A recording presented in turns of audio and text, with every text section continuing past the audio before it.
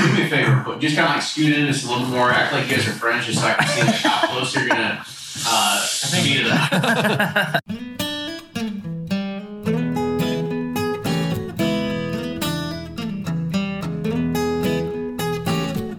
Hey everyone, I hope you're having a great 4th of July week, not taking work too seriously, enjoying your cookout, setting off some fireworks, and having a few glasses of your favorite brown water along the way.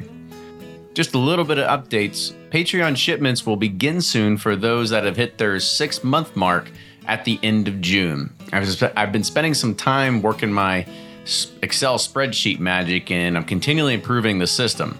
And we're also going to be doing our giveaway for supporters in the month of June as well, so stay tuned for that. And I'm also working on a way for our supporters to order Bourbon Pursuit glassware online whenever they want, or they can order it with their barrel picks. We've got a lot of great things happening behind the scenes, and we're looking forward to sharing those with you all very soon.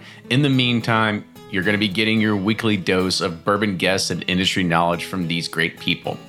Over a year ago, the vintage spirit law went in effect here in Kentucky, and we had talked about it before, but now it's time to really see what's become of it. Today's show features two opposite sides of the spectrum. We've got one side doing the retail with Justin Sloan, who runs Justin's House of Bourbon in Lexington, and the other is an on-premise at a restaurant with Larry Rice at the famed Silver Dollar here in Louisville. Both of these places are known for having unique bourbons, but this time we get an inside scoop into how this law has affected their business. And lastly, we get a chance to actually hear about their greatest dusty hunting stories too. You're gonna love it. As usual, if you love the show, make sure you support us on Patreon. We've got a lot of cool things that are happening through there, a lot of good things to give away too for your support. T-shirts, koozies, bottle totes, barrel picks, that even more they're gonna be announced, so stay tuned for that. And also follow us on your favorite social media channels, Facebook, Twitter, and Instagram. And as always, make sure that you are subscribing on iTunes, YouTube, Facebook, or wherever you get this podcast. Make sure you're hitting the subscribe button. With that, enjoy this week's episode. And they're off for another Give 270 2020 Unicorn Raffle. Your $20 ticket gives you not one, but two chances to win from our lineup of 20 Woodford Reserve treasures, including the grand prize, the rarest unicorn yet, the Woodford Reserve Kentucky Derby 150 Baccarat Edition. Only 150 bottles were made and is just like the one the Derby winning owner receives. Quit horsing around and get your $20 tickets now at give270.org. Charitable Gaming License ORG 0002703. Do you ever pour yourself a bourbon, swirl it around, and then start struggling to come up with tasting notes? And perhaps you're also looking for a good Father's Day gift idea. Well, you can now solve both with a kit from Knows Your Bourbon. And unlike other nosing kits on the market, Knows Your Bourbon kits feature real ingredients for the most authentic aromas. You can smell real Tahitian vanilla bean instead of some synthetic aroma that's just made from chemicals. So head on over to knowsyourbourbon.com and enter code BP10 for 10% off your order. From their bar to yours, Chad and Sarah of the popular YouTube channel It's Bourbon Night bring you their favorite at-home old-fashioned mix with the new Elemental Elixirs Golden Hour Syrup. It's a custom-made syrup with notes of bold black tea, warm spices, and orange zest. All you need is your favorite whiskey and ice. No bitters needed. One bottle makes 16 drinks, so that's only $1 cocktail before you add your own whiskey. They can also be enjoyed in other cocktails or spirits, mocktails, coffee, tea, and anything you can think of. It's crafted locally in Lexington, Kentucky, and you can get your bottle now at whiskeyambitions.com.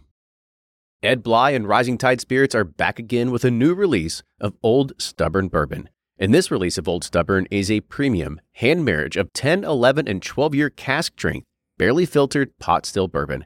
It comes in at a staggering 123.8 proof.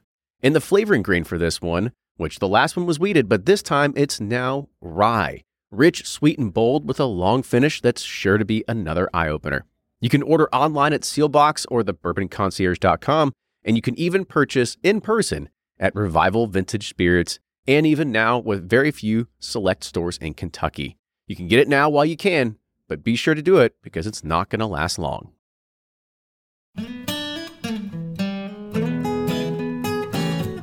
Welcome back to the episode of the Bourbon Pursuit Podcast, the official podcast of bourbon. Kenny and Ryan on the road today. Yes. Got to go through some rainy weather, but we made it. We've got a great show lined up. It's something that we've actually talked about before, even before we get into the word vintage. It was funny. We had a story come in here and we were talking about cell phones, and Ryan was on the phone, talking, doing business and stuff, and trying to figure out like where his guys are and how these things work. And I was like, do you remember vintage cell phones when people had like Nextels with two-way radios on them? And like everybody had that. Like it was funny, right? Yeah, back when it first started, you dinged a guy across town, the Nextel. We thought that was like the latest, greatest technology. Now we can like watch people on iPads and track them down, and it's crazy how it's changed. But this is not vintage technology. We're talking about vintage whiskey today, and this isn't something that is a first for us. We've talked about it plenty of times on the show. We talked about it when the law was first going to effect. We've had Ed Bly on the show to talk about kind of what that means in his regard too. And this is going to be another interesting take where we're going to see from the actual business side, what is it? How is it done so far? Where is the future going? And it's not only that, it's going to be looking at from two different angles today, not just from a retailer side, but also from a restaurant side too.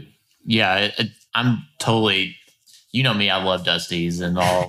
Just a little bit. I can't like them as much anymore because they're just gotten so expensive, but they're so awesome. And I'm so excited about today's episode because I walked in here and we're at the House of Bourbon, obviously, but just walked in here and like saw all the beautiful vintage bottles, and so excited to see how everything's going since the law has been passed recently. So real excited about today. Yeah, I mean, for anybody that is watching on video, so we're in the back room. There's sort of speakeasy tasting room, which is still sort of being finalized and built out, but it's a beautiful area, and the store is immaculate as well. So, but that's a great way to kind of start introducing our guests. So today on the show, we have Justin Sloan. Justin is the co-owner of Justin's House of Bourbon, as well as the Bourbon Review, and Larry Rice, proprietor of the Silver Dollar and the Pearl of Germantown in Louisville, Kentucky. So, gentlemen, welcome to the show.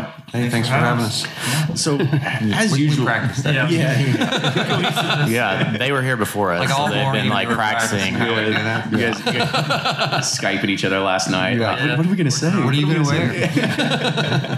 So, before we jump into this, there's something that we usually talk about all our guests about is kind of like your entry into bourbon. Like what's your story of how you got to the point That first bottle that kind of was just like, that first bottle, that first taste, sort of what led you down there? Was it, growing up in Kentucky? Was it, your grandfather saying, come here and take a nip of this? Like what was it for you all? Larry, we'll start on you. I mean, honestly, I don't think it was one thing, growing up in Louisville, it's just always around. Like I didn't have like a real reverence for bourbon when I was growing up, but I was drinking it. right. And it probably wasn't until 15 years ago or so that I really started that became my spirit, that I really just wanted to delve into the histories of and learn a lot about.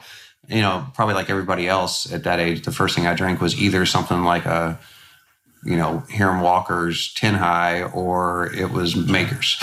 And I didn't think much about it. Right. And I just drank them forever. And when you ordered whiskey at a bar, you just, once you got to be of age or had a fake ID, then you just assumed it was going to be bourbon or Jack Daniels probably. Those are the ones they give you. But it wasn't really until I started getting into cocktails that I really realized what a beautiful thing it was. Studying old classic cocktails was always rye whiskey and bourbon were the two really, major components to those things. And so then I started really focusing in on bourbon. I thought I realized early on in cocktails that I'm not going to become an expert on everything at my age. So I need to focus. And so I was like, it makes sense to focus on bourbon, being from Louisville and running bars in Louisville, Kentucky. So it wasn't like an aha moment really for me. It was more of like a slow evolution, Mm-hmm. Yeah. Cool. What about you, Justin? For me, I grew up in a dry county in eastern Kentucky, so I was used to drinking the unaged whiskey. And I remember getting to college and had some Makers, or I don't even remember. It's probably Makers was my go-to if I could afford it at that time. Drinking it, I was like, oh man, this is completely different. It's a completely different taste. It's it's sweet. It's got a better finish than the harsh white whiskey that I was drinking, probably under 21. But once I got into it, I started doing some of the collecting of the Maker's Mark bottles, and I remember a buddy of mine said, "Yeah, you should." I had one of the Maker's Mark Golds. You should try it, and it's like different than Maker's Mark. I was like, all right, let's try it as a 101 proof Japanese export. I'm like, all right, this is completely different. So then it pushed me into trying to find higher proofs and going that route, and that's kind of where it's ended up today. Is like none of my grandfathers or that I know of drank at all, so kind of the black sheep of the family as far as in the alcohol business now. So, yeah, that's kind of where it started. I don't think you're far off in the fact that how many people we talked to that they said they really started getting bourbon with these collectible Maker's Marks. Yeah. I mean, it just seems that crazy. It amazes me that that's sort of people's step, especially around here, because how many Kentucky bottles do I have of collectors championship bottles or whatever? Keeneland Louisville Keeneland bottles. Right. There's so many of them around. That your dad probably kept some, and that's how mine was. And you'd be like, oh, there's a Maker's bottle. I'm just gonna pop open. Well, it got you in stores and stuff looking for that kind of stuff, and then you're just like, whoa, what else? What else is there? And then start grabbing something else while you're there. And that was probably in 2001, 2002, something like that. So it's crazy. Some of my best friends in this industry is people I've met through collecting Maker's Mark or. Oh yeah, absolutely. Yeah. And so I guess we need to also dispel something and kind of talk about it too. Like, is there still value in collecting Maker's Mark, in your opinion? Like, be honest. Negative. They're great bottles. It's great charities, and that kind of thing. But as far as return on investment or anything, then no. Yeah, right. Not at this time, no. I remember it had to have been when the Faro bottle came out and everybody was lining up around, Lexington and Louisville and getting their bottles. And then it was like, it's gone. And then probably I think the week after it was like, oh, there's a whole nother shipment. You can just keep making these. Just get some more wax. It's like that Knob Creek rare release of 15,000 bottles or whatever. Yeah, there's plenty of it to go around. Yeah. So let's get a little bit into the meat of the show. The idea and the topic was to really start focusing on the vintage spirit law and really what it's meant to your business. And so, Justin, since you haven't been open as the longest Silver Dollar, kind of so far, what was the launch point of Justin's House of Bourbon? And I'm guessing this vintage spirit law was really something that really kickstarted, or were you already in the process of doing this and you said like, well, shit, this is just good timing? No, we are open today because of House Bill 100. We had no intentions of opening a package store. JT, my business partner in the magazine stuff, has a bar already. I'd kicked around the tires on a bar a few years ago, but I had no intentions to open a package store until House Bill 100 came to fruition. And once it came to fruition, once it got passed, once we saw the writing on the wall, what it was going to be, that's what said, okay, we can do this. We can do it here in Lexington. We can do it pretty quick. Let's do it. And that's kind of where it came from. It's House Bill 100. So. Why did you think a package store would be the best way to capitalize on this bill? I think that was one thing. It was kind of not, is easy to do for package stores already in business.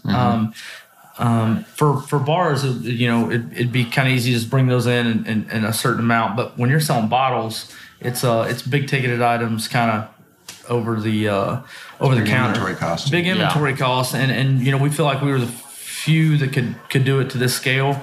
And especially with as many barrel picks as we were already doing, with the Bourbon Review and Bell's, we felt like we could just continue to ride that. We're doing barrel picks almost once a month now here. So I mean, it's and we've been open a little bit now. So, but it's that's what we felt like the package store was the best solution for us, because we could always just because you had so much sitting inventory. And we can always have an outlet for a bar if we wanted to do that as well, right? Which we still they still may, but is Bell's doing any vintage already? Not at this time, no. So that's kind of we're I'm working with JT and Larry Redmond to work on potentially getting some vintage stuff in there as well. It's funny you say that, because I've noticed in liquor stores back home, nobody's really embraced this yet. Really, I haven't seen any, Ed Blythe's the only one really I know doing it, but it makes sense now that they would have a bigger upfront investment, to get the bottles in to sell them. Absolutely, yeah. It's just it wasn't their business model to keep whiskey, to keep bottles.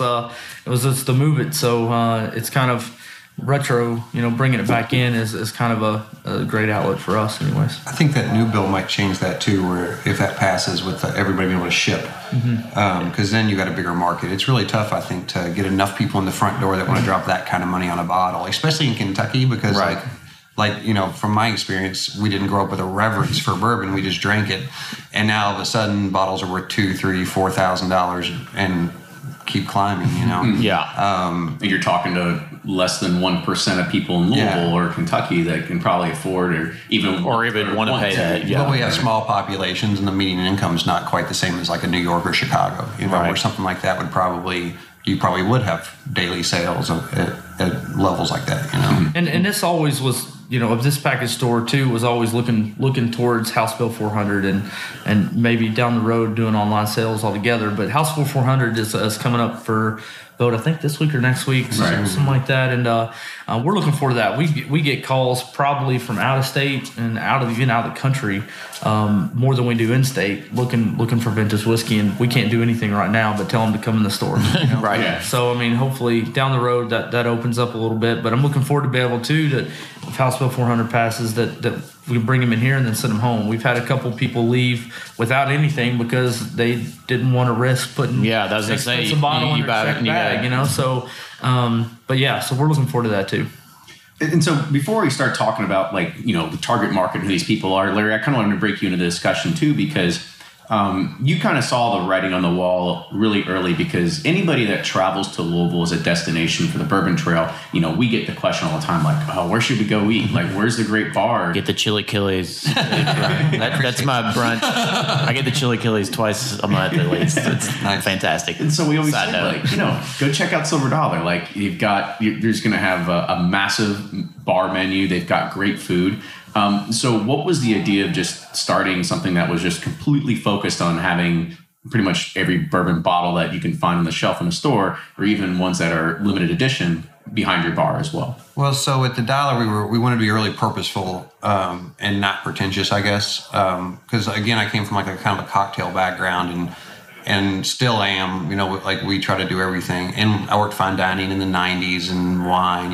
There was definitely a different attitude towards that.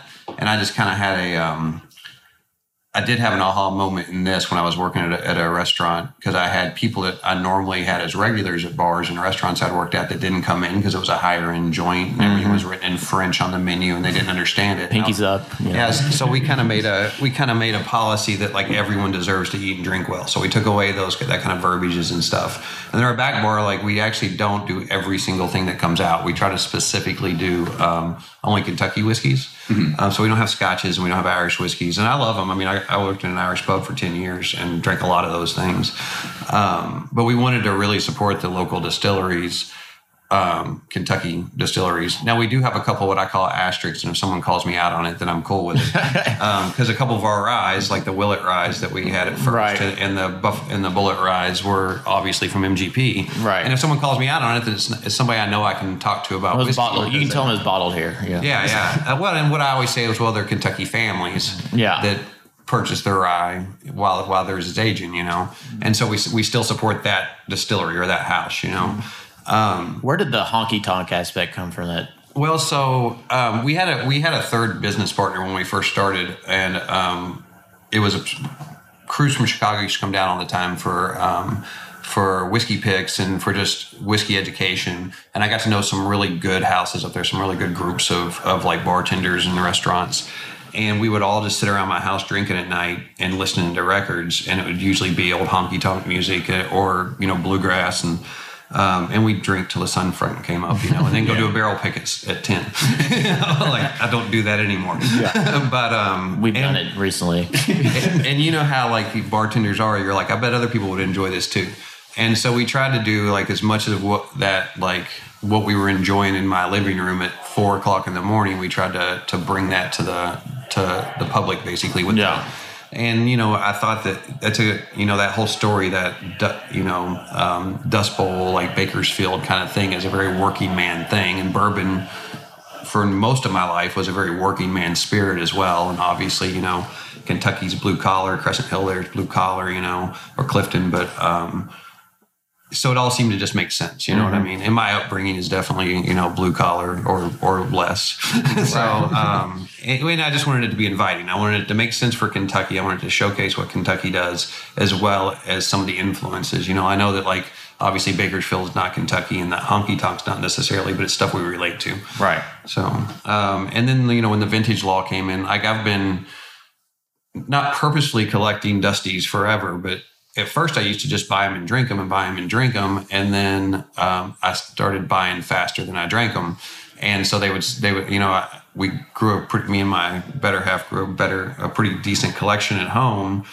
And then I got really aggressive about it when I started seeing how much other people enjoyed it, because it started getting more and more expensive. So then I really did start collecting, because I was like, I need to buy this shit before it's too expensive, And so we had a pretty good stash. Like, everything we have at our bar actually just came from our house. Like, we didn't, I didn't go out and start looking for it to put at the bar.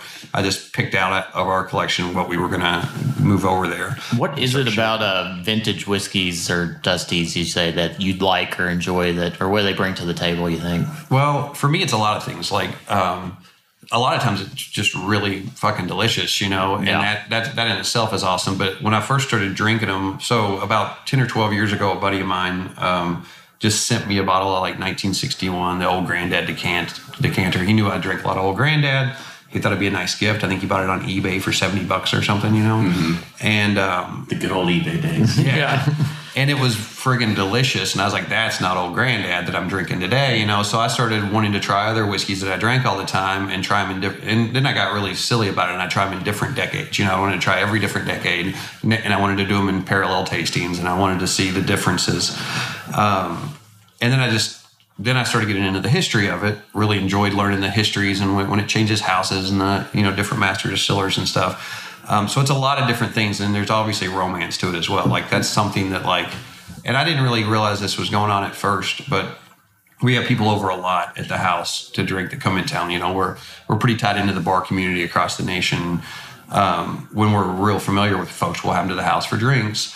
And then, like, years would go by, and then I'd run into one of these bartenders that came with a friend to my house, and then they would remember exactly what they drank that night and exactly how it tasted, and I wouldn't remember. Because I've done that 100 times. I do this every night of the week. Yeah. And well, then I realized that when you eat filet mignon every night, you kind of lose the taste for it. but I kind of realized, like, how that was creating, like, a really unique, like, life, like, an experience that was, like, embedded in that person's mind forever. And then I really enjoyed doing that. I was like, hey, every time you have somebody over to your house like that and pour them a Prohibition era bottle or a friggin' 1960s something that's delicious that they didn't see coming, that sticks with them forever, and that's like a real moment in their life, as opposed to just another night drinking. You know what I mean? Yeah. So it's got a lot of layers for me on why I enjoy it so much. Absolutely. So, Larry, we got your side of the story about, you kind of started bringing these through the restaurant, through your own personal collection and building through there. Same thing I've heard that's kind of how Bar Vetti does it, with Ryan back in Louisville as well. Justin, so kind of, you're a little bit different, like, because, Larry, when you go to Larry's establishments, they're going to have maybe like 3 or 4 on the menu for tasting, right? Here you've got a whole wall of vintage stuff, right? So kind of talk about, how you started getting all these, and was a lot of it of just the personal collection thing that over time, and you saw the opportunity, you said, this is what's going to happen. Yeah. So it was mostly just, amassing, just collecting myself and finding multiples of things that I like to drink and selling a couple here to afford to buy a bigger bottle, or, kind of doing that kind of stuff. And then, it's kind of I don't know, it's an obsession. You know how it all goes. You start getting one thing, it's like, okay, I have to have this. Okay. And then the bottle price just keeps going up and up and up. And at some point you're like, all right, I wouldn't spend this much money on anything else. Like, and I could get a Cadillac. Yeah, right. Yeah. Your girlfriends are talking about expensive purses. Like, you don't spend $1,000 on a purse, and it's like, wait a minute, it doesn't even appreciate in value. I just doesn't grow 210% in 4 years. Trade that for 3 persons. No. So and like, Larry's like sharing with friends and stuff, and you just start, all right, so like, what am I going to take, and what am I going to take to the next meetup? It's going to be a bigger bottle, it's kind of like, let's open something bigger and bigger and bigger, and then you start just, amassing all this stuff, and you get more than you can ever drink. And, that's kind of what that is. The wall out there is with JT and I's collection over the years, and stuff that we've picked that we have multiples of to put out there, for other people they want to enjoy, and they can pay and enjoy it. And so I guess that kind of rolls into my next thing, because you said you've got, and I think at least I can speak for myself too, I've got more bourbon than I could probably enjoy in a lifetime, right? But you've got some real unicorns out there, and I'm sure, Larry, you've got a lot of stuff like that too. I mean, do you feel maybe the bid is like uneasy knowing that you're going to be selling these, and you're not going to have the opportunity to actually try them or keep the bottles for yourself over time, and think like when you're 60 years old, you're like, damn, I should have kept that one, right? Like, what do you have this like almost like a feeling bourbon regrets sometimes? I would have until, or you're like, hell no, it's cash straight money. Well, no, I would have until we started having to write checks to build it out, and to put money into the building and the business, and then you start saying, okay, then it's a little easier to let go when you're writing checks out all the time for even more whiskey and stuff. So it's but most of everything, I'm very, very lucky. Most everything on the wall in there, I've tried for the most part.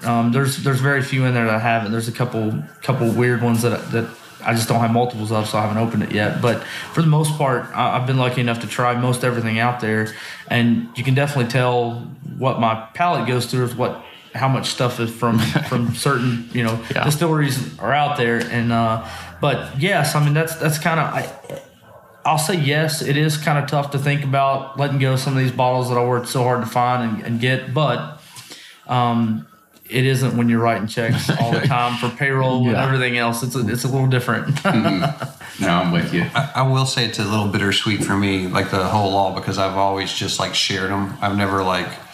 I've definitely never made money off of vintage whiskey before. Like I might have traded or sold, but that just meant it was going back into getting more bottles. Right. Exactly. That part's bittersweet, but I do taste every bottle that we sell. Like we actually do tasting notes on them. So like we have 6 bottles open right now purposefully, but we tasted them all because we've all opened an old bottle of whiskey before and been like, oh, it looked great, but it's obviously dead, Yeah. And I've been to bar, and we also like vacuum. That's why we only do 6 at a time, is because they're expensive pours. And I will give this little piece of like, I try to build my list to where there's some really inexpensive, like what I call value pours on the list. That hopefully are surprising. Like there's a Sunnybrook on there for $25 a pour, which is pretty inexpensive for a vintage whiskey. But it is Sunnybrook, like it's not blended. It's, it's straight bourbon. But, and then we've got a 10 high on there that really surprised me at the price. It's $15 a pour. But then if it seems really ridiculously priced, it's because I'd rather drink it than sell it. Fair enough. But I've been to those bars where they opened a bottle. Someone was willing to pay $200, $300, $400 for the pour. They opened the bottle up, and then I came along 6 years later, and it oxidized. And then I just wanted to try that bottle, and I still paid $400 for an oxidized pour. So I don't want to open 60 bottles at a time. For that reason, I want to go through it, inventory, and I want to be able to control it. And if I lose a bottle, fine, because if I open a bottle up and I overcharge for it because I'd rather drink it, then like I'm going to test that every once in a while. If I decide it's not selling quick enough, I'll just drink it. So it is a little bittersweet in that sense, because like now there is a dollar amount to these bottles. Not that there weren't before, because I obviously paid for them and I know what people are paying for them online, but it's more so now, because now it's not just a bottle I get to open with buddies when they come over. Right. It's a bottle that like I'm letting you buy if you want. If you wanted a once in a lifetime experience and you're willing to drop that kind of cash, then cool. If not, get to know me better, and I'll invite you to my house next time. So, why do you think we're here? Yeah, exactly. Let me just give you my phone number. No. So how do you manage your inventory from this aspect? So you got, a lot that you had stocked and now you're selling it. Because it's more competitive to get these Dusties now than ever. So how are you keeping up, like stockpiling new to replace the old? How's that process been or changed? It hadn't changed a ton. We have a lot. Like we've been, myself and Susie Hoyt, she's the beverage director, but also my better half. We've been buying bottles for well over a decade. And again, like you said, we have more bottles than we could ever drink in a lifetime. And we have thousands of bottles that are like 1990 and back. So I don't really have to be too aggressive right now, like, because they're not flying off the shelf, right. The silver dollar, especially the ones that I don't want to sell because I overprice them. And I'm not saying overprice is maybe a little bit extreme. Like, we do bar margins. Right. And I know a lot of people will like not do bar margins for it, but it doesn't make a lot of sense for me not to, because people show up, they're going to buy something, like. And to be fair, if I go into a bar, sometimes I do splurge. If I go into like a Delilah's or, there's a handful of great bars doing vintage whiskey in Chicago now, actually. And sometimes it's like, oh shit, I've never got to try that. And he's got it open. Yeah, it's expensive for one pour, but now I'll know if I want to drop the $2,500 on the bottle, Right. So I haven't had to get too aggressive, but I do have like that, another one of those regrets or that like, bittersweetness is like, I noticed how many came out of my main cabinet at home whenever I stocked the cabinet at the dollar. And so I did like replace some of those because I was, like no one else would walk in my house and notice that anything was missing. But I noticed, and every day walking to the espresso machine, I'd be like, man, those aren't in there now. Right. So I got a few more that way, but I haven't had to be too aggressive, Yeah. Yeah, go ahead. I was gonna say, for us, it's kind of one of those things. They're not flying off the shelf. Like, we're a regular package store as well, with also doing barrel picks. So our bread and butter is, the Taste of Bourbon Country is what we call it today, with all the releases of today and 150 plus labels of whiskey out there that are available here, but then also barrel picks. But then, over here, we don't have to, like, we've got quite a few things back there that we can replace it pretty quickly with. And so, somebody asks, what happens when you run out? It's like, well, I have a lot of money to go buy some fucking more. That's right. Like, that's at the end of the day, that'd be an awful good problem, right? Yeah. I'd close for 2 weeks and go find some more or whatever. Right. It's like, not too worried about it. I mean, we obviously pay attention and we, especially with Keeneland and Derby coming around, you stock certain bottles that are going to fall off the shelf, during those times. But for the most part, it's a steady going in and out, just kind of with people coming in trying to sell stuff too. Yeah. I mean, you guys have already kind of led on to the next question of really getting into this of pricing in the target market. So, and let's focus on the the vintage spirits aspect, because we know that you've got other bottles on the shelf, you've got a lot of things on the menu, but when it comes to the vintage spirits, like you already kind of talked about, you've got some bottles like Sunnybrook that is a little bit more in the affordable category. I know I've been in there and I've seen like a Old Weller antique like from the 70s or something that was like a $75 price tag or something like that. And then Justin, I know you don't even put sticker prices on some of these, right? Because don't get me wrong, because valuations fluctuate. Well, right? Yeah, and exactly. Yeah, I mean, I don't want to sit there and change prices every week. I have a sheet, I have a sheet that I update, sometimes once a week, sometimes every 2 weeks. But at the end of the day, it's replacement cost. It's replacement cost plus whatever I need, as a profit to keep the lights on and the business. So, what can I go replace it for, plus the premium for retail that makes it as a business model, and that's kind of, the pricing, where the pricing comes from. I think a lot of people get confused or maybe a little closed-minded to think that some of these, some of the secondary groups and all that stuff is that true secondary market on these things. I'm here to tell you that is not the case.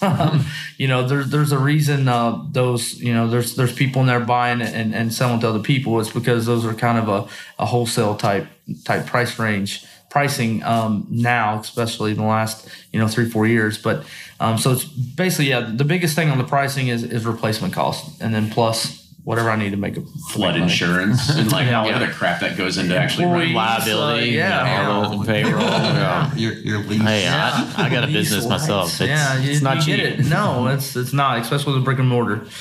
And so, where's your and you each have different target markets, right? So, Justin, I'm going to start with you. So right now, what's your target market of really what you're going for this? Because right now what I can see is you can get people in the door, right? They can go and they can see the Bourbon Museum, if you will, right? And then that probably leads to selling something that's on the other shelves. So what's the target market that you're going for? And then what's the target market that is really going for like the vintage spirits, like when you get there? And what are they looking for?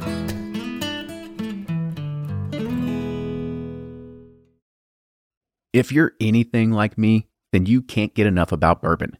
And that's why I'm a subscriber to Bourbon Plus magazine. Bourbon Plus is a quarterly publication that tells the stories from the heart of bourbon, the farmers who grow the grain, the distillers who labor over the process, and the people like you and me who raise their glasses to celebrate it all. Subscribe to Bourbon Plus magazine today at bourbonplus.com, that's PLUS.com, and use code PURSUIT at checkout for $5 off your subscription. Shopify's already taken the cash register online, helping millions sell billions around the world. But did you know that Shopify can do the same thing at your retail store? Give your point of sale system a serious upgrade with Shopify. Shopify's point of sale is your command center for your retail store. From accepting payments to managing inventory, Shopify has everything you need to sell in person.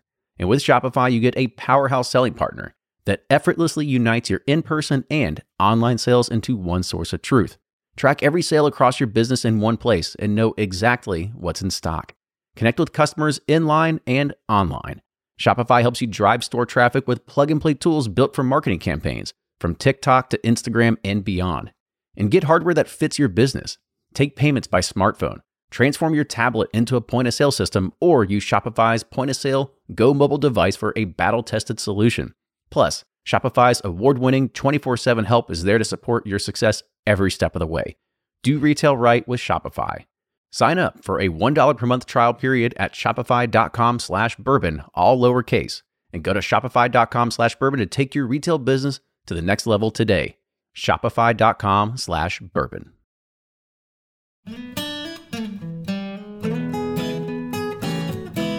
Justin, I'm going to start with you. So right now, what's your target market of really what you're going for this? Because right now what I can see is you can get people in the door, right? They can go and they can see the bourbon museum, if you will, right? And then that probably leads to selling something that's on the other shelves. So what's the target market that you're going for? And then what's the target market that is really going for like the vintage spirits, like when you get there? And what are they looking for? Yeah, everybody, wants, do you have any Pappy or do you have any Weller or stuff like that, which is fine. It's all in the back. Which is fine. Yeah. But, our target market is, again, our biggest, target is outside of Kentucky. That's the reason this law is so special to us, is people can come in Kentucky, and you mean not DC, right? Right. Yeah, we can do it here, and DC's great too. But we want to be able to do it here. Where the home of bourbon, and people come from all over the world to come here to bourbon. Why can't they get some cool offerings that they couldn't get anywhere else? And that's kind of what we want to do here with that. Yeah. We want people to come in and check out the vintage whiskey. That's why it looks like a museum, and those are all for sale. But you can also leave with something, from today, or a barrel pick or something. You can leave with something. There's prices from $11 to $20,000. So it's kind of, there's something for everybody. So we try to expand it to where anybody can walk in. So I guess, you mentioned House Bill 400 and being able to hopefully ship a lot of these one day. It's going to be very hard to ship some of those things that are sitting in cradles. That's going to be tough. But I'm sure we'll figure it out. I'll figure it out. Make it work. Freight. Yeah, get a pallet or something. Get a Pelican case made for it, right? We're actually a Pelican dealer. So yeah, there you go. But when you think about as you said, people coming into Kentucky for bourbon, the one big thing that other people might not recognize is Lexington is very big in horses as well. Mm-hmm. So you've got Keeneland, of course, that's around here. Your horse farms that line Woodford and different distilleries. Don't forget the Red Mile, the Red Mile as well. For those degenerate gamblers, that like carriage horses. Do you see a lot of those people starting to entering the door, or picking up the phone for you too? Absolutely. We've already, Keeneland's right around the corner. We've already gotten the horse crowd in, and we'll have a steady flow of those guys coming in, and especially when people are coming from out of town for this and all their buddies, and they like bourbon to bring them here. We've already got that happening, but that is a certain demographic that we're looking for, and that's definitely happening already, even before Keeneland, especially with Derby. We're 70 miles from Louisville, so because Airbnb is too expensive in Louisville, so you stay like here anyways. Bus it. And so Larry, that kind of goes to the same aspect, right? Horse racing, Kentucky, Derby, Louisville. All of a sudden, there's Pappy on the shelves everywhere, right? At least at the bars and restaurants. So is that some of the target market you're going for? Like, are you guys really looking to say like, okay, well, we can help the the spirits enthusiast that just lives in Louisville, or are you going for a lot of that foot traffic that comes from tourists? Well, I think I'm still learning, to be honest, what that is, because I was kind of surprised by some of the folks that were coming in to try the vintage bourbons. Because what I was excited about for this bill was the tourism aspect, because I talked to the tourism bureau a lot, and I talked to the distilleries a lot about it's awesome right now that all these people are coming into town to do bourbon tours and whatnot, but it's not Disneyland. Like, they're not going to bring their kids every year until they turn 18. They're going to do it a few times and be done. So how do you keep bringing them back, So that's an awesome new aspect of that, because as more bars start, utilizing this and more liquor stores start utilizing it, that inventory will change all the time. So there's another, it's just like antique shopping or something. It's like you may not find anything, but you're going to go look because there might be something cool that day or whatnot. But we've sold most of ours either through dinners or through industry folks, and the industry won't stop coming through because bourbon's not going away as far as the popularity goes, and everybody wants to get that education. But a lot of restaurant groups come through, and then they'll buy one of each to taste at the table, like that kind of thing is going on a lot. The chef next door at Red Herring, next door to he comes over and he's always trying like the Tin Eyes and the Sunnybrooks, and those value pours I think are more for the locals. Because again, locals didn't grow up with that reverence, like willing to pay $200 or $300 for a pour of whiskey. They're like, that's friggin' stupid. And I'm not saying it is stupid, because there's value to that. Like, there's other things. What I always like to say is I've wasted money on stupider shit than a good pour of whiskey. Yeah. And I've done that myself at other people's bars. I've spent that kind of money on a pour just to have that experience. And didn't, and again, I remember the whiskey, I won't remember the money kind of thing. Right. But it's not for everybody. Like, everybody, you can't afford to do that 7 days a week, or every time you have a whiskey, which is why we like to offer $3 shots. And that's why we do all the barrel picks, because they're super affordable and equally as unique, to the establishment. But I think we're still learning. I think again, they're not flying off the shelf, like we're doing. It hasn't changed, like, the purchasing we're doing with the distilleries, which is something they were worried about, I think, at first, which is good for them. That also means this will probably be more of a sustainable thing for everybody. But tourism for sure, and I think Derby's going to be I think we'll fly through a lot more inventory. Yeah, because this will be your first Derby under the... And people do drop a lot of money at Derby time. Like, I actually, because of Derby and the surrounding times, because it's not just that weekend you're busy all around it, that's when I started raising my prices on my Van Winkle product, because I would have to get 4 phone calls a day from my managers being like, hey, such and such just wants to buy the whole bottle at ounce price. And I'm like, well, that's because they can't buy that bottle for that price. Because I literally started pricing my Van Winkle at what you would have to pay for the bottle on the secondary market. So people would quit asking, because it's like, well, now you can just get it delivered to your house and leave my manager alone. Fair enough. Yeah, I was trying to be way more fair than that. And I was like, well, this isn't working for anybody. So I think we're still learning who all will, and I think it depends on how you price it and what your offerings are on who it attracts. Like, it's definitely not, the work, all the industry folks that hang out at the Silver Dollar and the Pearl aren't going to be dropping $300 on an old Hermitage, but when the restaurant group brings them in from New York or San Francisco, they may all want to try that, Yeah, I mean, I can't tell you how many times I have people from out of town come to Kentucky, and they're just like, they love the bourbon trail and doing it all, but they're so disappointed that they can't find all these rare bourbons that they thought they were going to be able to find or experience anything. And now it just kind of gives them that outlet, to experience something unique. Yeah, like one more thing. Like that was always the thing coming up in the bourbon industry or the bar industry in Louisville that was the first thing an out-of-town person asked is like, what can I have here I can't have anywhere else? And that's gotten fewer and fewer and fewer because of like things getting more allocated, things getting more international as far as distribution goes. And of course everybody's got like, well, we've got these single barrels, but everybody's got fucking single barrels now. It's like, it's just whether or not you like my palate more than, the guy in Georgia, So this is a nice add to that, I think. I pitched an idea to the Louisville and Kentucky's visitor bureau that we talked all the distilleries into having a small allocation of everything they produced, and then they could do those like the Visa commercials, where it's like so anything that was only produced for Japan or only produced for Australia, all those things would be available somewhere in Kentucky, either by the pour, retail, maybe in a small extent. Yeah. And then they could do those ads like, the $1,600 flight hotel to Japan, or and it's all right here in Kentucky, and that would give people another reason to come back. But nobody took me up on it. That's hard. I mean, that's hard. They say they're still talking about it. That's our number one question when they come in is, what can I find here that I can't find at home? And it's like, that's dwindled down to a couple bottles pretty much. I do like the fact that the distilleries are starting to do distillery lease onlys. Yeah. I know a lot of people get upset about that because they're like, well, what if I can't make it to the distillery? Well, that's the whole idea, right? It's right. You have to come to Kentucky and go to the distillery in order to be able to enjoy that. And then we benefit from it. At least I know I do. When people come in town to go to Willett and wait in line to buy what they're putting out, or they go to Heaven Hills Visitor Center and wait in line, they usually end up showing up at the Silver Dollar, at least for dinner, for a few drinks, maybe for brunch, Yeah. So we're benefiting from them doing that. Even though they're not allowing me to have those bottles at my bar, we still benefit from them doing that at their distilleries, which I appreciate. Yeah. Do you all think you're reaching possibly a new audience, right? Of people that are,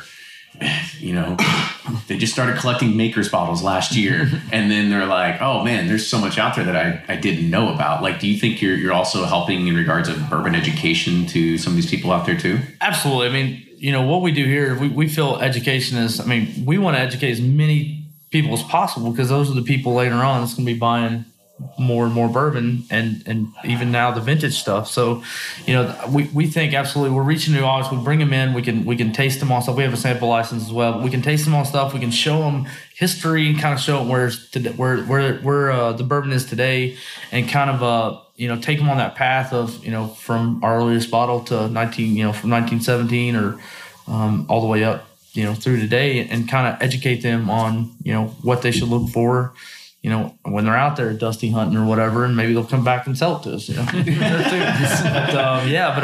it's cool to see. It's like, oh, my grandpa, they used to have that, old granddad all the time. My grandfather had it, and he didn't have a cradle, but is that like normal? So it's like all those, all those questions and cool things that we get to chat with people, and it does, it gives them a throwback, especially if they've experienced it in their past or remember seeing it as a kid around or whatever. So it's cool. Yeah. What about you, Larry? Do you think you're doing some of that education too, of bringing new people that are getting into bourbon and they look at your menu and be like, oh my, I didn't even know this stuff existed, right? Like I didn't know I could even possibly try this. I think yes is the short answer to that now, but I don't know that. I think that in general, the audience is growing for bourbon, not necessarily just because they showed up at the Silver Dollar. Because normally by the time they show up at the Silver Dollar, it's because of bourbon. But maybe they get into other things that they didn't know they liked already.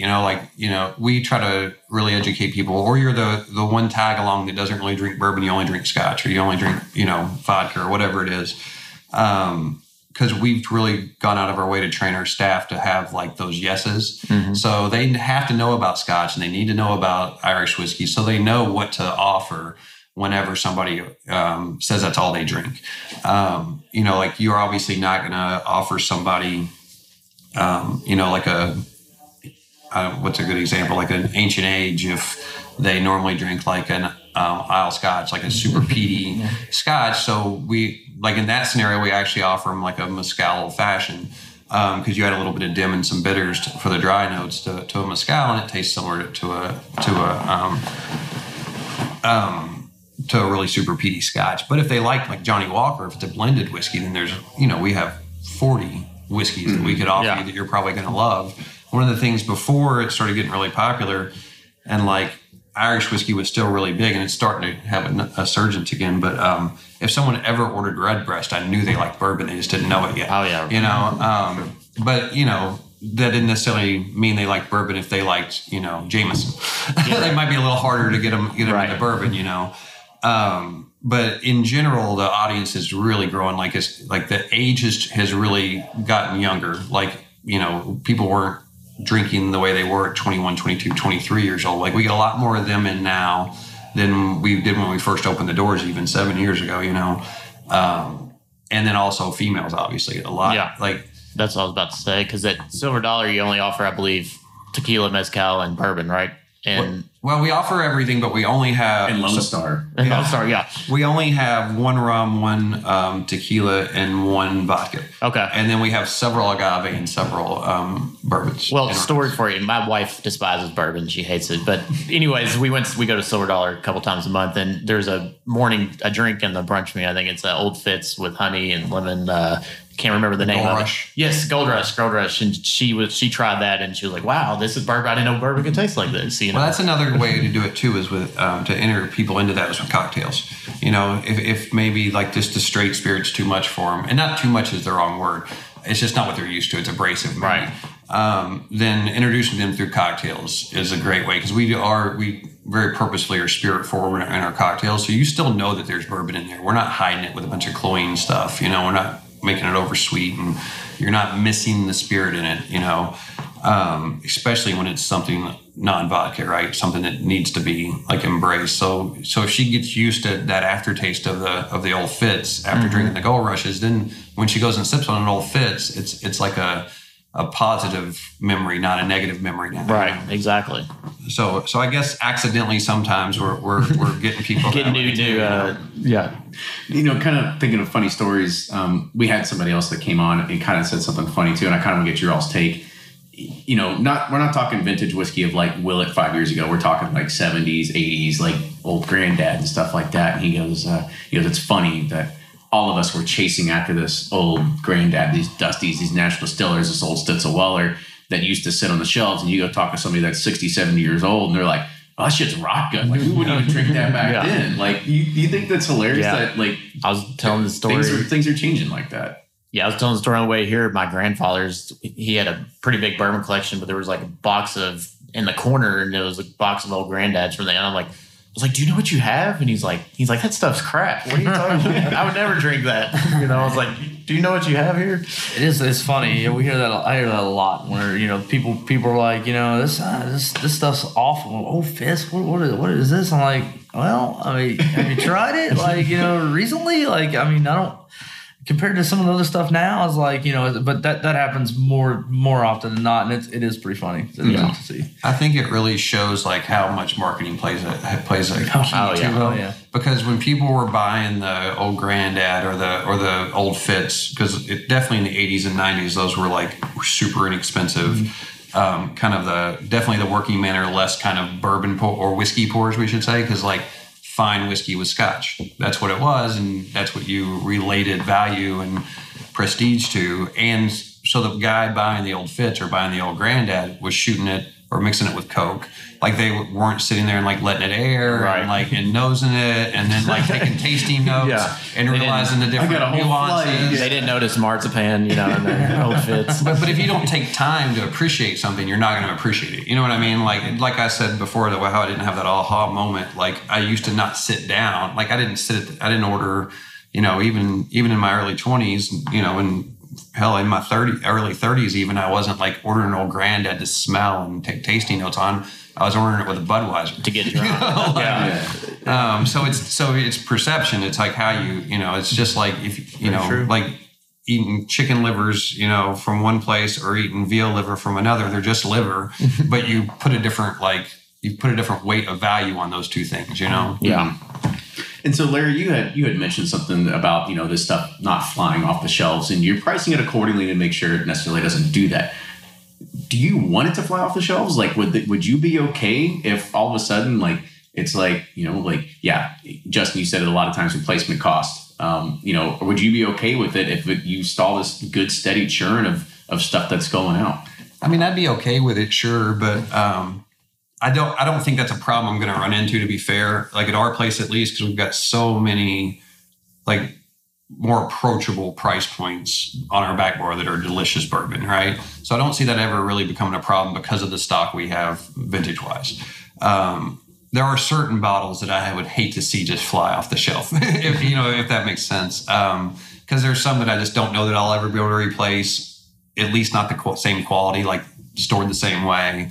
That just like kind of like that old Hermitage. I had two of those and I drank one way faster than I expected to, and then saved a second one to put into because I knew this law was coming.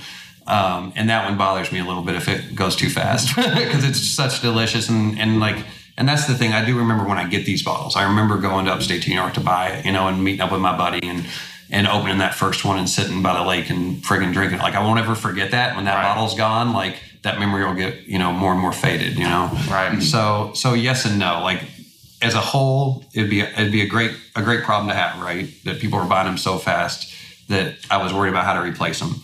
But individual bottles are different. Individual bottles I might have a little bit more of an emotional, romantic attachment to. So Absolutely. What about you, Justin? I mean, would you be okay if things you go out there, you've got, I don't know, like 5 or 6 Happy 23s of gold wax. You've got some other off the wall Van Winkles. You've got stuff sitting in cradles out there. Like if all of a sudden, like some guy comes in tomorrow and says, yeah, sure, I'll take it all. Like, are you like, all right, well, let's make it happen? Let's go on vacation. I mean, yes, it would kind of be sad to see those leave or whatever. But at the end of the day, most of that stuff's replaceable. I mean, like I said, it's priced for replacement costs, and yes, it is romantic a little bit, having these here in the history. But at the end of the day, it's replaceable. I mean, it's another bottle of whiskey. It would be an awful problem to have, first world problems, right? Selling too much whiskey. But it is cool. Too much expensive whiskey. Yeah. So it'd be fun to see, people getting into it and being able to find the unicorn. Like I remember when I found bottles, like the 101 proof Old Tailor out there. When I found the first one, I was like, okay, that's awesome, and I probably paid what at the time was too much for it, but now it's I want to give somebody else that experience and be able to find their unicorn. There's a whole wall of unicorns for some people. So it's in a way, yes and no. And so, you talk about replacement costs a lot, but at some point there has to be an end to them because these are, you can't find them anymore, right? Or they're just not available. I mean, Larry, I'm not even going to ask because you have 1,000 bottles, but Justin, is there an end in sight? At the point where you get rid of a bottle, you sell a bottle, be like, that's it. I don't think I'll be able to find another one. I don't think so. I mean, there's very few bottles that I think that is the case for, and it's I just don't think that's a in the future, in the near future right now. I mean, there's still a lot of stuff out there. So there's still a lot of stuff out there, and with this law, more stuff's coming out. We've had bottles. I've had almost every day somebody comes in with something. I mean, we found half a case of 1919 Bond of Lillard that somebody brought in. I mean, that stuff's happening. We've been open, at this recording 7 weeks. So I mean, it's more and more stuff is coming out of the woodwork, and that's what we thought would happen. I think is I get contacted way more now than I used to. Yeah. I mean, are you having to go and crawl in basements or anything yet, or people are just bringing it to your storefront? That happens a lot less nowadays anyway. That's how I started looking. The chase is a little easier now. But the price is more. Right. Which, I guess time's worth something, right? Because I used to spend hundreds of hours to find handfuls of bottles, but now you could spend hundreds of hours to find none, because everybody's doing that same thing. But I get contacted regularly now. I've always gotten contacted some because of the silver dollar. People would assume that someone there might want something they found in their attic or whatever. And but now that they know the laws out there, I get emails from different states even, and but everybody's pretty savvy. They're looking for roughly what it would sell for if I just went out and looked for it myself from another collector. It's not like people are they're not yard sale finds anymore. Right. And we've gotten contact from 2 different people from Europe. I mean, it's crazy about Italy, and hey, I've got all these Dusties, and it was a bunch of stuff from the 60s and 70s. It seems like in Italy nobody drink bourbon. It's right. I know, right? So it's but I mean, that's just it's happening. It's happened a ton since we've been in Japan. I get it from guys, but they've already gone out. Those guys know just like we do that. You know, probably 10 years ago, or maybe less. 10 years ago in the States, you could still find stuff in liquor stores, but 5 years ago you couldn't anymore. It started getting kind of harder. And you could still find them in Japan and Italy and Spain, in Paris, but now that's not, because those guys know too. They're in our groups, and they're and they're on all the whiskey pages and stuff too. They know, but now they'll reach out and they don't mind shipping internationally. All right, so that's today. What's your best whiskey dusting hunting story that you've had maybe previously? I'll let whoever wants to take it. Go ahead. You got a good story. I think I ran into a guy. Or a huge score, whatever it is. I ran into a guy one time at a bar, just sitting drinking, and he's like, "Oh, you're a bourbon guy." I was like, "Yeah." He's like, "Well, I've got the I got some bourbon. I was like, oh boy, here we go. You know, here we go. And he pulled out some pictures, and it was, you know, it was like a case of 15-year very old Fitz and like 18-year and some crazy stuff. I'm like, whoa. He's like, yeah, my dad was a distributor, you know, up in Chicago, and these have been sitting in the basement. And I was like, okay. I was like, let's go look at them. So we left the bar and went and looked at them. I ended up with, you know, quite a few of them, brought them back. But it's yeah. I mean, that was just random. At a bar drinking, just being a nice guy, I guess. That's awesome. Yeah. So I've never had anybody just walk up and drop like bricks Yeah, in my lap. in your lap. But I have had good finds. karma, I guess.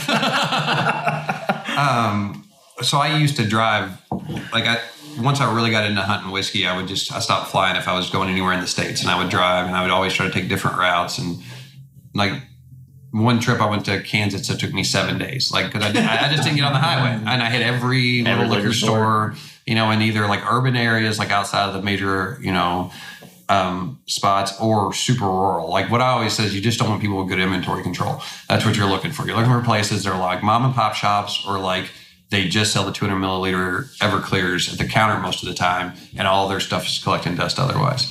But one of the best finds we had, and it was really surprising, I was coming back from like the Florida area, and I was just north of Atlanta and on the back roads, and we were hitting liquor stores I'd found online, but happened to pass one that like wasn't on Google or Yelp or any of that stuff. In a pretty bad neighborhood, but in the parking lot had become like, you could tell like the neighborhood hangout, you know, it was like people had their chairs set up, and, you know, everyone was just kind of hanging out. And I went in, and there was a few tack strips on the shelf. Like I call them handshakes. I probably have 100 De Kuyper bottles. You know, you hear about the guys who always buy a Bud Light when they go into like the ghetto stores because they don't want to just walk in and walk back out. Yeah. If I find a tack strip, I walk up to the counter with it. So that way I can start a conversation, right? I'm never going to drink these, you know, 1970s sugar bombs, but it started a lot of conversations for me. In this place in particular, it wasn't De Kuyper that I found, but it was like a Benchmark, which is delicious, from the 70s and 80s. And there was a couple other things that were from the same time period. So I just started grabbing them and taking them up to the counter. And the owner saw what I was doing, so he had the guy working with him go to the back room. And he was literally coming out with a grocery cart with old stuff. And some of it was like stuff you just don't really want. So, but I was pulling out what I wanted and putting it on the shelf and doing that. And he realized I was pretty much taking every whiskey that, you know, he was bringing out to me. So he's finally like, you just want to go to the back? And this place was like, I mean, there was no inventory control. It was every bit of 2,000 square foot, and like a bunch of the modern stuff stacked up front, and then just stacks and stacks of boxes that like, and the top ones were pretty new, but the bottom ones weren't. I ended up finding about 11 and a half cases of 70s, 80s bourbon that was still tagged from that price. Like the tags were from the 70s and 80s. Wow. And I think I spent like the whole, like 11 and a half cases in the back of my SUV. And the bill was $678. Oh my God. Did you turn back home? The dude was stoked. I didn't have any more room. I came back home, but I'm gonna go get a U-Haul real quick. But the dude was super stoked, right? Like that was a big sale that day for him, and I was obviously. And then this was 6 or 7 years ago, so like things weren't worth what they're worth now. Yeah. To put it in perspective, like when I got home, I sold 2 bottles of the Rebel Yell I got for $3.50 a pop to pay for the whole thing. Mm-hmm. And you know what they go for now? It's not $3.50 anymore. Right. You know, so that's about how long. But I still felt good. I was like, I sold 2 bottles, kept 11 cases. Yeah. You know what I mean? And it was a wash for me, other than hotels and gas. You know. Yeah. But that was probably the biggest like find. I've had other times where I've left with 2, not in 7 or 8 years, but where I left with 2 or 3 cases. But that was definitely the holy shit, I'm out of room now. It's time to go home. Gotta go home. Yeah. That's a good story. Yeah, that's great. So while we start wrapping this up, you know, I kind of want to get your ideas on, you know, first, it doesn't sound like it's a smart idea to somebody say like, I'm going to open up something that just sells vintage whiskey. And like, that's it, right? I mean, it's got to be something that is supplemental an add-on to the core business, right?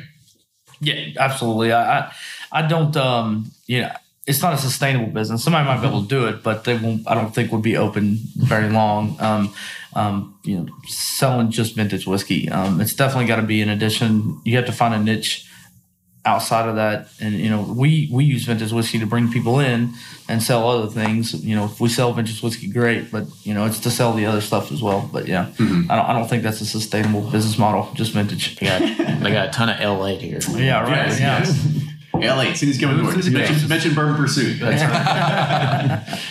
Yeah, I agree. Like, it hasn't changed our purchasing or our sales really in a huge way, but it is a great, it's a marketing tool really at this point. Like, everybody that walks in now takes a photo of the case and puts it on Instagram, puts it on Facebook, whatever, which is awesome for us. And I feel like they think that's a really special experience too, because these aren't people who have a bunch of bottles at home. They're not people like us who have always kind of been in that market. So they get to see a glimpse into that world. They think it's awesome.